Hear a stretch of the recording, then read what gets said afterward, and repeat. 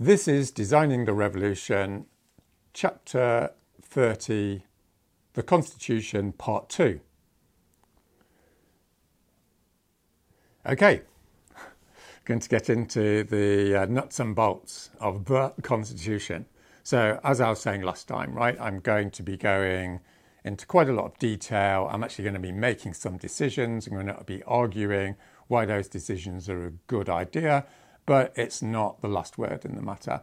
I'm doing this to sort of try and engage with you guys, so you're thinking, oh yeah, that's a good point, you know, how about that? Maybe that should be slightly different, because this is the whole point, right, of this, you know, big social movement, social transformation is there's millions of people actually starting to think about how we want to be governed, you know, what government looks like in the 21st century, because we've transitioned from that capitalist realism, left defeatist paradigm of, oh, you know, nothing's going to happen, to loads of things are going to happen. We want to have our say, and we want to actually look at the details, right? Don't want to leave it to the rich guys.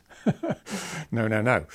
Okay, right, all right then. So what we have then is we've had this big ritual. It's a bit camp, it's a bit modern, it's a bit self-depreciating, it's a thing, and you've got your 1,000 people who've been selected by a sortition. They're in this big hall, and they're going, right, okay, we're running the show now, okay? So the first thing that appears, of course, is, okay, there's things to decide, and we want to have a citizen assembly on this thing that needs to be decided. So let's just choose something like childcare, for instance. Like we've talked about this a bit. What should we do about childcare? It's a big issue. You know, there's money issues. There's who gets it, how it relates to work, how it relates to what men do, what women do. You know, it's quite complicated. Okay, so you have a citizen assembly. And then you want a citizens' assembly on the transport policy, right? You want to look at quite a big area, transport policy, you know, trains, cars, the transition, Okay, you have a citizens' assembly on this. So what we're going to call these is subject matter assemblies, for the sake of argument, right? And they might last for, you know, 2 or 3 weekends and something small, but generally maybe because you've got all the state's resources and you're actually doing the real deal, maybe it's going to be 3 months, maybe it's going to be 6 months. It doesn't want to go on for ages, obviously, but you need to do it. And people are going to be selected from this pool. So these 1,000 people, it's a bit like extended jury service. Let's say you're on for a year. So it's for 1 year, and you might be asked to do, say, you know, 3 months of citizens' assemblies. So you don't have to give your job up necessarily. But you might, because you might be asked to do a longer one, and obviously be financially compensated. You're not going to get loads of money, obviously, because that's all corrupting, but you're not going to be left out. So poor people can obviously participate. They're going to be fully compensated. In fact, they'll be making more money, but not massively more money than they were making before. So everyone's happy. All these 1,000 people are happy, and they're going, yeah, you know, this is my civic duty. I'm going to go on 2 subject matter assemblies. They're going to start on these dates. They're going to, you know, take place in different parts of the country, so it's all decentralised. And we're going to come out with a set of policy decisions. So another element that's been suggested when I was talking to the humanities people and the people in Yale is, okay, so this is an opportunity to have quite a lot of expertise. And obviously, there's going to be a big range of inputs, you know, left wing, right wing, different demographics, different philosophies. It's going to be necessarily pluralistic. And you want to hear from some experts because these things are complicated. So one way of selecting experts is, instead of experts self-selecting themselves and saying, well, you've got to have this guy from Oxford and all this sort of thing, you actually allow people in the country to actually nominate people who will be on this assembly, or at least speak to it.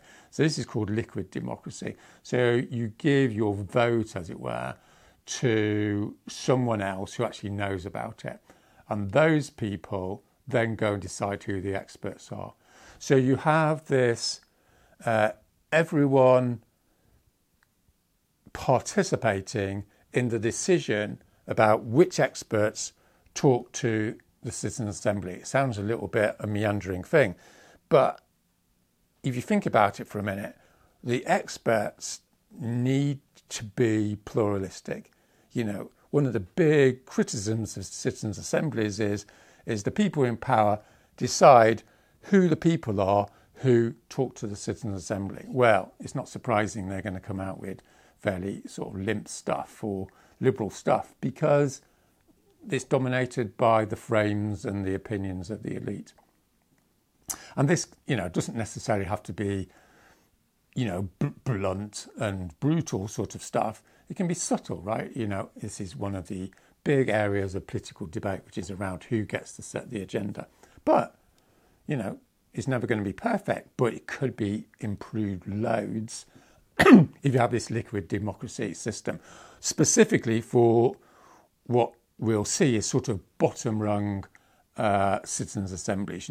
Let's have a look at this. It's a bit like having a People's Commission, and we're going to come up with these recommendations. So just to summarise, you have the 1,000 people in the Citizens' Assembly. By lot, by chance, 100 of those people will be selected to look at childcare. It'll be a 3-month session, 3 or 4 days a week, and there'll be a whole bunch of experts, and these are going to be selected by people, nominating people who will then select them from the whole population. Okay, sounds pretty good, right? Not perfect, but a massive improvement on everything being dominated by elites directly or indirectly. Okay, so, some of you might be thinking this, or you should be thinking this, which is, okay, so we have all these assemblies, they come up with, these are the 5 things we want on childcare. Sounds pretty good. They're going to cost money, and they're also going to interact with other areas of policy, right? So, employment law, for instance. So one of the problems of just doing assemblies on one thing is how does it actually fit in? How does it fit in financially? Who should get what money, and how does it fit in policy-wise? Is it coherent? Does it fit in with a whole bunch of other legislation that's coming through all the citizens' assemblies? So the idea is to have an aggregation assembly. Again, I'm giving these things names. You might, over the coming years, when these things start reaching traction, they might be called something else. But I'm going to call it an aggregation assembly. So again, this is selected from the 1,000-person sort of pool, and they're going to look at 2 things, which is the budget and the coherence of the legislation. So with the budget, this is really a reflection of participatory budgeting principle, what happened in Porto Alegre, which we talked about a few times, which is, okay, there's a certain amount of money we've got in the budget, and we've got, to simplify somewhat, we've had 10 assemblies. They want these amounts of money. There's people maybe coming from those assemblies to summarise and support their proposition. And then the aggregation assembly is going to look at the whole. They're going to aggregate the whole situation and go, you know what, childcare is really important, but what we need to do is support refugees, and we're going to have a welfare system, universal basic income, for instance. So we can't give you all the money you want for your childcare situation, and we're going to give you 70% of it, and we're going to review it next year, and there can be another citizens' assembly, right? Now, going on the actual empirical record of the Porto Alegre system, where there were regional assemblies and they'd come with their sort of, requests for budgets for their particular geographical areas of the city. With this, it's more like policy areas. But the main takeaway from Porto Alegre at its best was, because it's ordinary people, because you haven't got special interests coming in trying to nobble people and what have you, basically you can come to a rational decision, in so much as, that has meaning. I mean, it has some meaning. Obviously, there's ideological stuff still in the space. But what's exciting, I think, is the idea ordinary people are pretty un-ego-y. This is the whole point, right? They're not going to push their, feet in and have some big psychodrama about it. They're going to be get together and go, okay, this is good enough to go, right? you know, it's not going to be perfect, but it's good enough to go. There's give and take. Everyone knows, you know, ordinary people know about give and take. You know, that's what life is about. So it's going to be pleasant. It's going to be ordinary people. It's going to be half women. Obviously, that's going to help. Bum, right? The second side of it is a little bit more complicated, which is, for the sake of argument, I'm going to call it like policy cohesion. In other words, you know, as I've just said, you've got the childcare assembly, and then you've got employment law assembly, and they're jagged. You know, it doesn't really fit together. So again, this is like a higher assembly, which goes, okay, we're looking at all this legislation, and we're going to make it coherent. And that means some people aren't going to get what they want, right? But it's necessary because someone has to make the decision, right? And it's better that it's done in a formalised, you know, accountable and aggregating way with a sortition-based assembly called this aggregation assembly.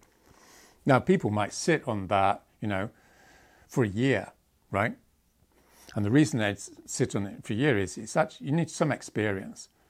So some of those people, from that 1,000 people, you know, a lot of these people will do, say, 6 months.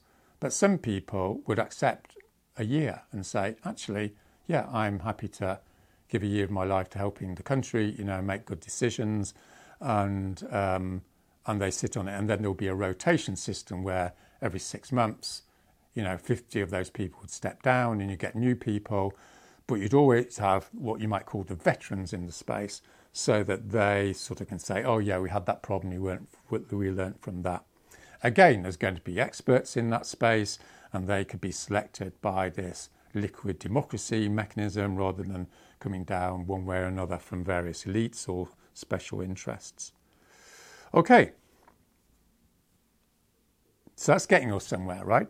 It's getting us somewhere. It's a bit like, okay, we've got these commissions, and then we've got the parliament, right? Okay, we've got the citizens' assemblies doing particular stuff, the subject matter citizens' assemblies, and then we've got this aggregation. So far, so good. But there's another element, what you might call objective element of governance, which is making short-term, fast reaction decisions, okay? So it's not all about legislation. It's a bit like, oh, there's been a massive flood in Cornwall, or, you know, there's been a spy scandal or something, you know, or there's a big dispute between workers and management up in Manchester and the government needs to get involved. There's always events, as some Prime Minister said, I've forgotten his name. There's always going to be things which require quick decisions if good decisions are going to be made, okay? So there's a third assembly, which is what I'm going to call the executive assembly. The executive assembly makes quick decisions and again is nominated for a year, because these people again need to get to know the lay of the land, as you might say. It's quite tricky. They need to be supported by quite complicated information and what have you. And I'm just looking at my notes here because I couldn't decide. I can't decide personally whether they should be selected by sortition. The advantage of that is that, you know, you get uneager people, you get the cross-section and all the rest of it. But there is an argument, and I don't know what you think about this, but there is an argument that really you want people in the executive role not just to be pretty smart in a fairly, you know, conventional way, a definition of that, but also you need people to be fairly charismatic, because they're going to be on the TV, you know, they're going to have to sit in the room sorting problems out. In a way, they're representing the country in a way that a president or a prime minister would have. So on balance, I think the people who are on the executive assembly, which should only be about 15 people, should be elected. Because let's say you get 6 months into your 1,000-person assembly. By that time, people are getting to know each other. They're getting to know that guy's actually really cool, you know, that single mother from Basingstoke is actually a really charismatic, straightforward, straight down the line person, and they should be like running the country. Why not? Right? So the idea is people get nominated. Maybe you need like 10 nominees, and there's an open hustings. Everyone in the country can see it, and those 1,000 people vote for those 15 people. Once it's established, then again you can have this rotation system that 7 people step down every 6 months, and some others move up. And there may be arguments for these people to sit for 2 years, and this is. These are the finer points, as I said in the last episode. You want some plurality on this. You want some countries to experiment with 2 years. You want some countries to experiment with voting. And then from a social scientific point of view, you can study it and go, actually, that didn't really work out very well. And you can have a debate about it, and you can start tweaking the system. It's never going to be perfect, but you've got this constant tweaking going on. Anyway, so there you go. You've got your subject matter assemblies, you've got this aggregation assembly, and you've got the executive. And that has to be designed, right, and limited and written down, what the executive decides and what the legislature decides. In other words, there's a bit of a grey area, right? It's a bit like, okay, we're going to go in and sort that, dispute out in Manchester, but we're not going to start, creating legislation on employment practices. We want to have a citizens' assembly on that, a subject matter citizens' assembly. So in a minute, we're going to come on to the judiciary. In other words, when disputes happen, when these grey areas happen, then there'll be another group that will arbitrate and on that. But before we get there, we're going to come on to the implementation assembly. Okay, so if you're like a political science nerd, a bit like me, and maybe some of you are as well, right? You'll know that these perennial problems, okay, in governance, who makes the decisions, democracy versus talent, how you work out budgeting, all this sort of stuff. Another major problem is how you stop the civil service and or private interests messing up the implementation of the assembly. So, you can be quite naive about this and say, hey, great, we've created this, this whole policy on childcare. That's great. And then you give it to a bunch of civil servants and, local government bureaucrats to implement. And there's this what's called agent principal problem, or principal agent problem, is it? Where the people that make the decision aren't the people that implement it. And of course, the people that implement it are human beings, and they have their own interests. And arguably, to a certain extent, they will manipulate that legislation to support their own interests. And sometimes, you can do that in horrendous, corruptible ways. And sometimes it's just some sort of implicit bias that they may have. The solution to this, as is the sort of meta solution to the whole problem of governance, is accountability and openness. In other words, when you have your childcare legislation and you're implementing it in Basingstoke, there's a committee and it's televised, and on that committee you have half people selected randomly from the 1,000-person assembly. So it's like half a citizens' assembly, and half the people on it are the civil servants, because there's quite a lot of technical knowledge involved in actually getting things to work. But you've got the bus driver from Glasgow there going, hang on a minute, I'm not stupid, that's just not a good idea. And it's all being televised so you can see how it's working.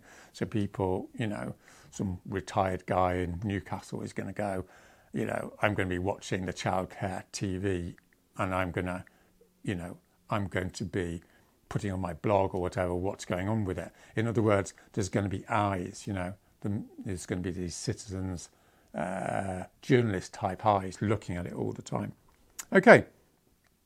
Again, that's not, it's not going to be utopia. There's always going to be scandals, some civil servant gets paid by a company, someone else knows someone and wants to get money, all this sort of stuff happens. But it's a massive improvement because you've got the accountability and you've got the sortition principle and you've got the expertise of the civil service, which brings me on to the next section, which is the civil service. Okay, so this brings us on to this broader problem, right, which is in a massively complicated, complex social system, society, you need massive amounts of specialisation to keep the show on the road.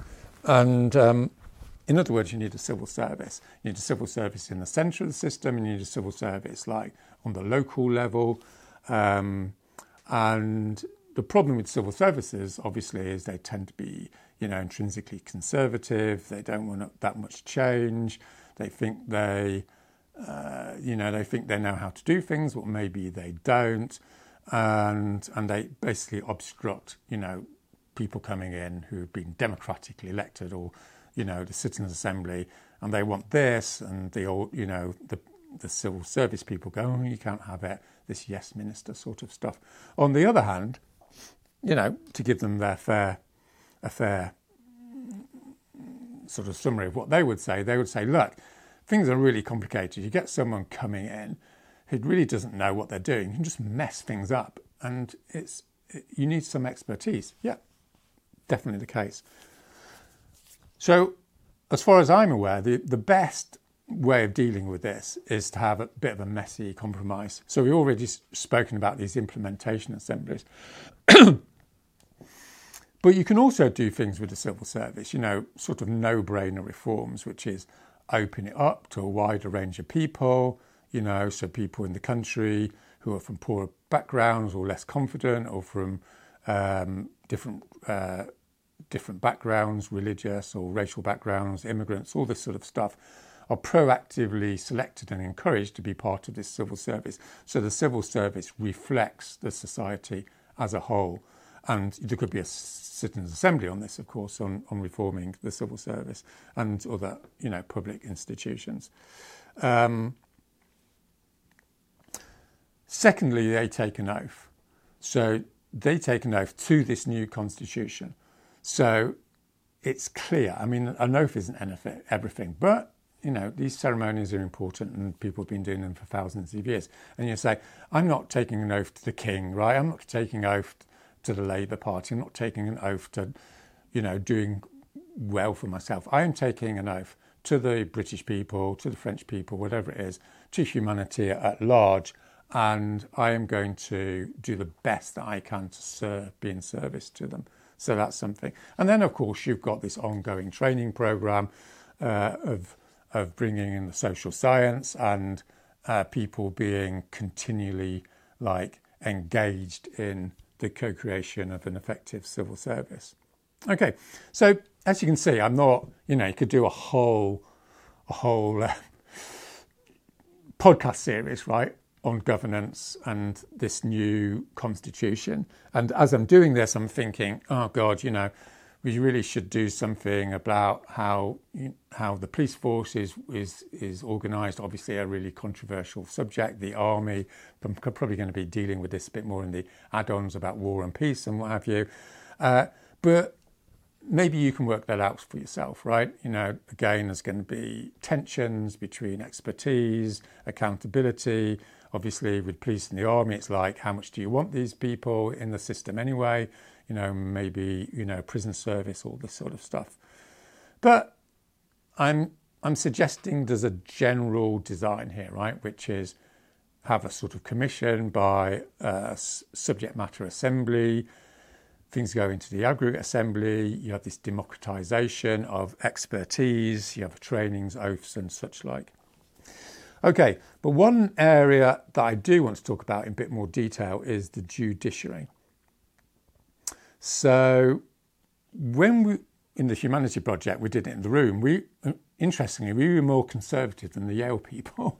So I was going, oh yeah, well, my hunch is with judges and lawyers, it's pretty complicated, right? I mean, I've been in a few court cases, dare I say it.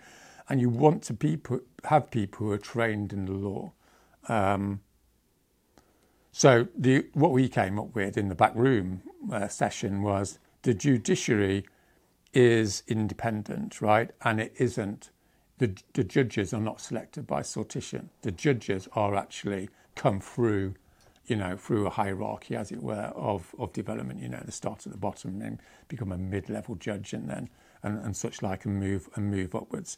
Obviously, there's the issue of access, which we've talked about in terms of the civil service, which is people from marginalised backgrounds and all the rest of it are encouraged proactively to participate and enter into the judiciary, a bit like the civil service, so that the judiciary reflects, not just men of a certain age from Oxbridge, but reflects people from all walks of life. Okay, so on the other hand, right, what the Yale people were saying, if I remember them rightly, and hopefully I've got this right, is they were saying, no, let's have some sortition.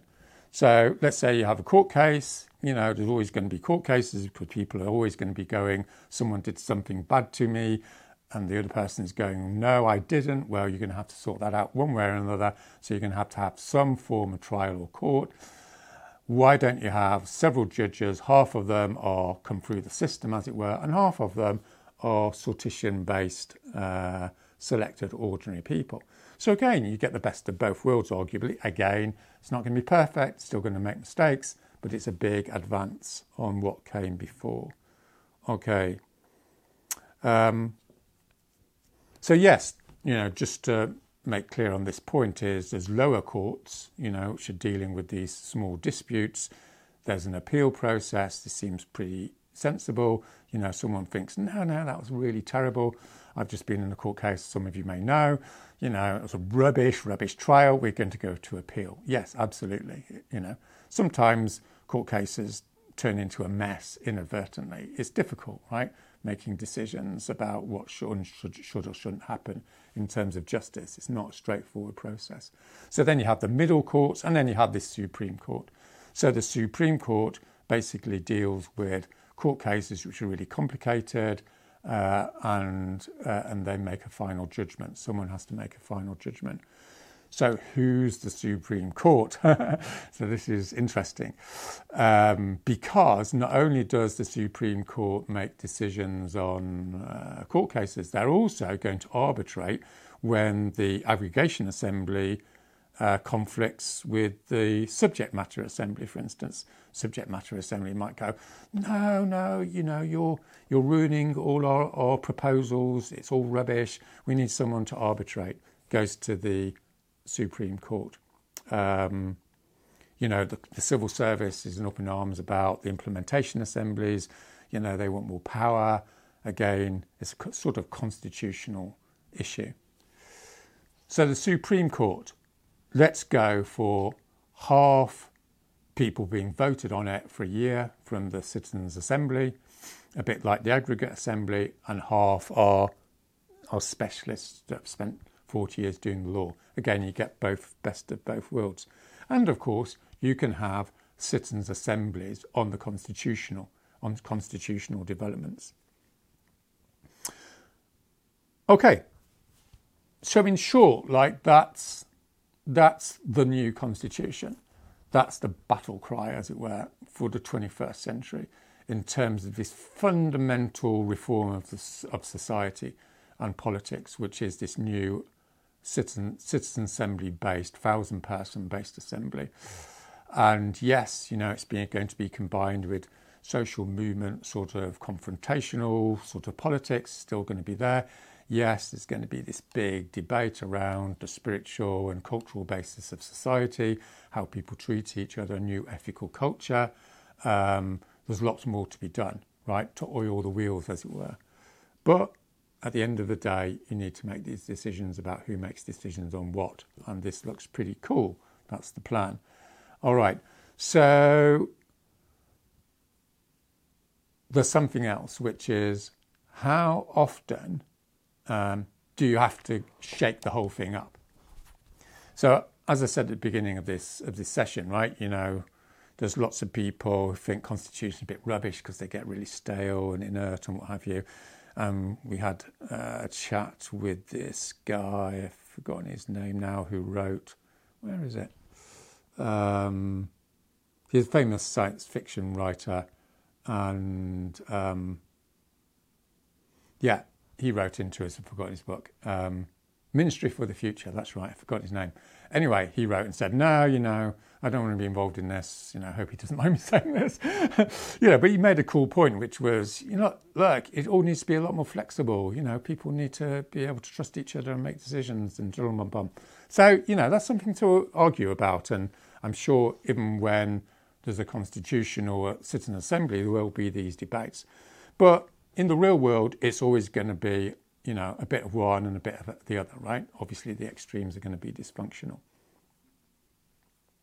Oh, yeah. Kim Stanley Robinson. Hi, Kim. Yeah. Okay. So, Ministry for the Future, you can read his sort of take on everything. All right. Okay. So, here's the idea. So, the Yale people, I think they said 30 years. To my mind, 30 years sounds too much. So, I'm going for every 10 years. Every 10 years, there's a new citizen assembly selected by sortition, fresh people coming in, whole liquid democracy process of people selecting their people's experts, as it were, and they're going to sit there for a good few months. They're going to look at it all. They're going to take petitions. They're going to take, reports. It's complicated business. And they're going to go, actually, this doesn't work. That needs changing. That's actually cool. And that one, we're going to look at it again in 2 years. And the whole process is going to be reformed, or is open to being reformed by this new Citizens' Assembly. And I think that sounds good. And remember, right, this is a Citizens' Assembly is going to have 16-year-olds on it, right? It's going to have 82-year-olds on it. It's going to have, Asian people, black people, it's going to have everyone. And it's going to be glorious because all these people, apart from having their own perspectives, are just going to have a great time feeling like they're participating in the governance of their society.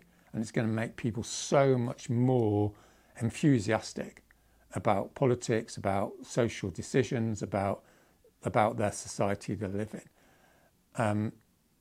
So it's going to be good for mental health. I haven't got this down, but I'm going off a tangent here. It is going to be really good for mental health because so much of our mental health crisis is due to people not feeling like they're participating and co-creating their social space, whether that's what happens at work, whether what that happens, in the local community, but especially what happens on a regional and national and, of course, international level.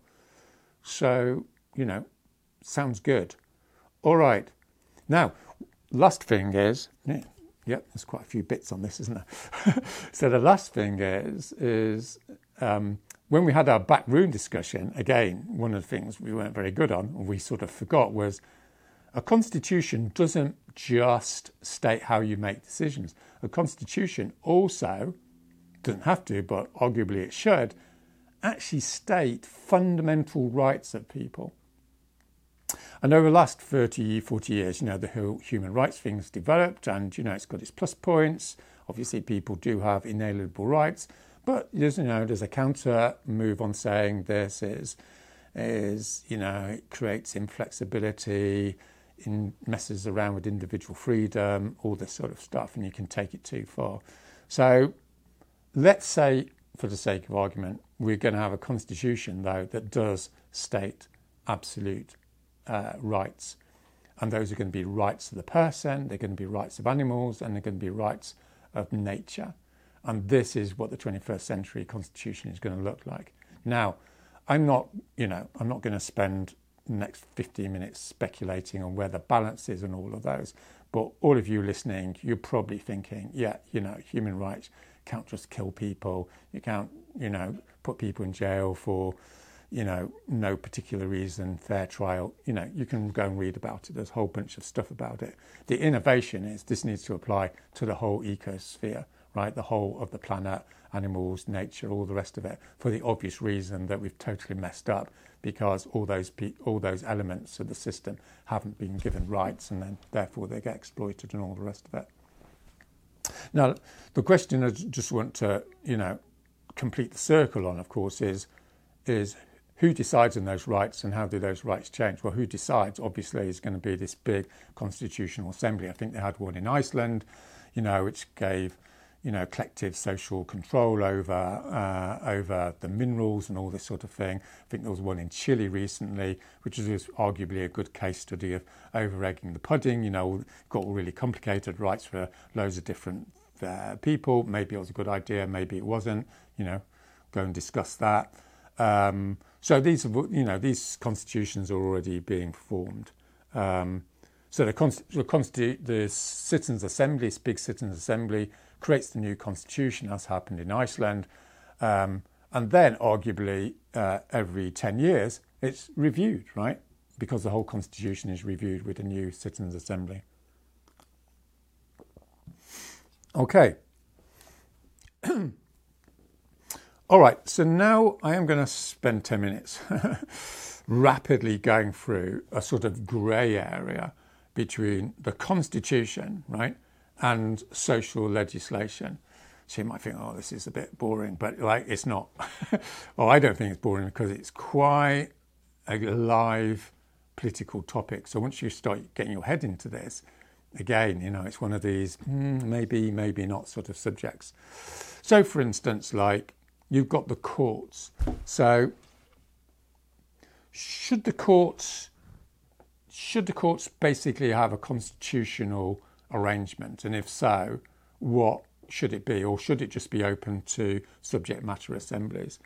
So, for instance, we might want to decide that juries definitely have the last say.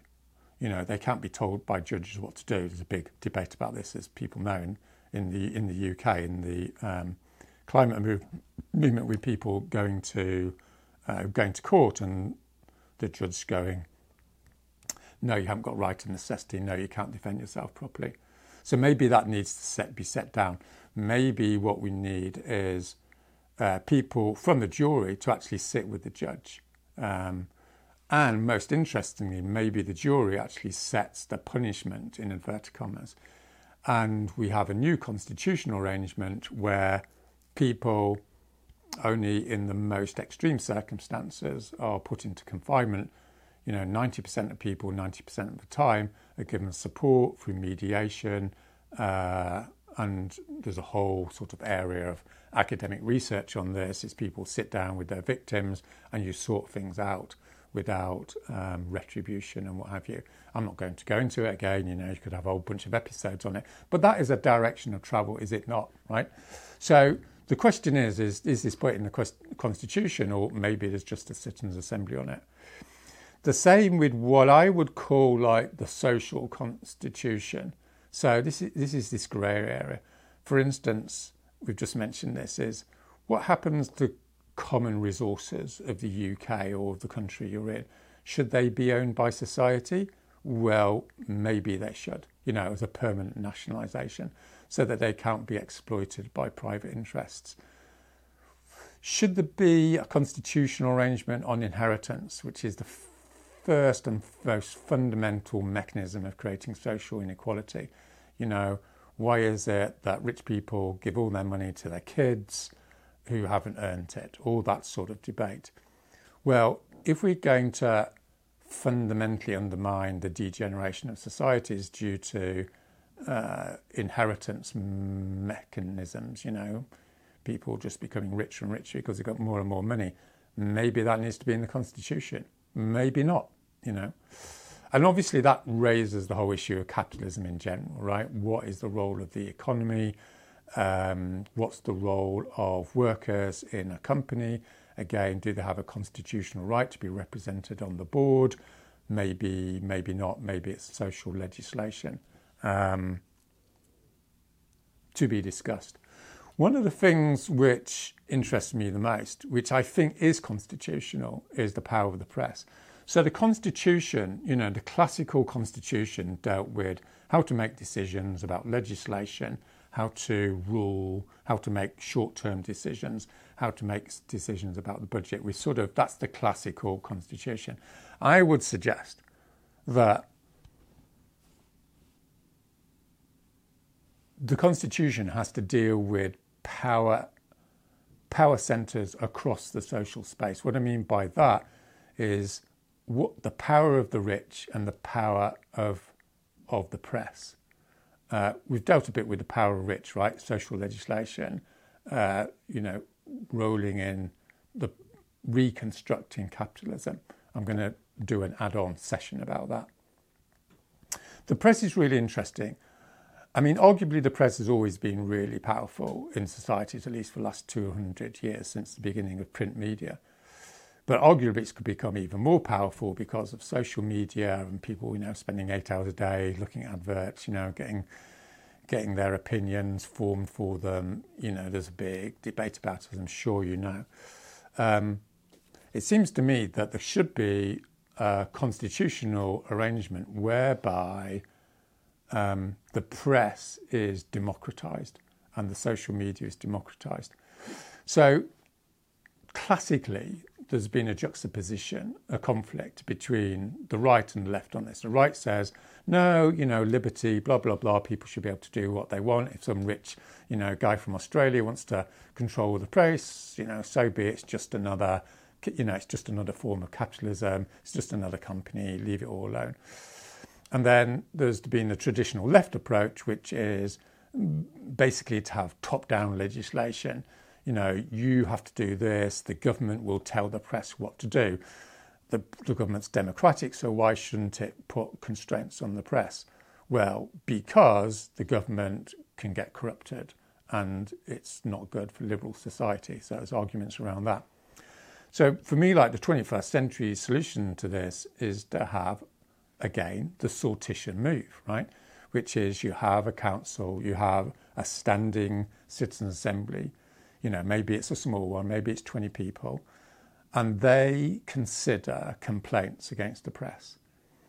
And if the press has done something horrendous, if something's happened on some social media that's outrage, there is 20, 30 people, maybe there's several of these committees, because, there's going to be a lot of things to look at. It's a bit like a court, and they go, you know what, we're ordinary people, that's no big deal, get over it. Or they're going, that is really shit. You deserve financial compensation. That social media company wants to be fined, or that newspaper needs to be, give you compensation. And you have the right of reply, which to my mind is a really creative solution. So it disincentivizes the press writing shit stuff. So I've had stuff written by me, that is just plainly untrue. And I just want to spend 2 or 3 hours, go to a citizens' assembly group, it's not going to take hours to go, no, this is a matter of fact. I didn't say that. I said this. They said that. And they go, OK, you're going to give Mr. Hallam 300 words on page 2 to say, actually, I'm Roger Hallam. This didn't happen. This is what did happen. Tough shit for the newspaper. They should get their facts right. And that raises all the boats, as you might say, rather than a race to the bottom, because the newspapers won't want this to happen to them. And then, there's arguments about foreign ownership. There's arguments around representation of the workers, the journalists in the papers.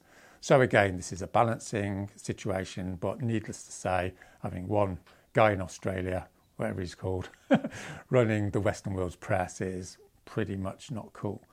All right. Okay, so, there we are. There's a whole bunch of things you can have debates about, but you can hopefully see the direction of travel. We're moving from this representational model to this sortition-based model. And I've given you a fairly concrete routine. Someone can go and write it up. I'm sure there's going to be lots of, global Zoom calls about this in the coming months and years. And we're all going to be working together to actually decide what the common people of the world actually want in terms of 21st century constitutions. Okay, so I am going to do like an add-on session about this, which is even if it looks all hunky-dory, history shows it always degenerates. So is there something other than constant vigilance, as the quote goes, that can just make it that little bit more like unfuck-upable without making it really inert and, boring and oppressive? I don't know, but I'm going to be looking at that. So it's something for you to sort out, I guess. All right, what else do I need to say? I think I'm more or less done. Yeah, I'm going to be doing these add-on wider issues. And next comes the conclusion. So, yeah, that comes next week. Thanks.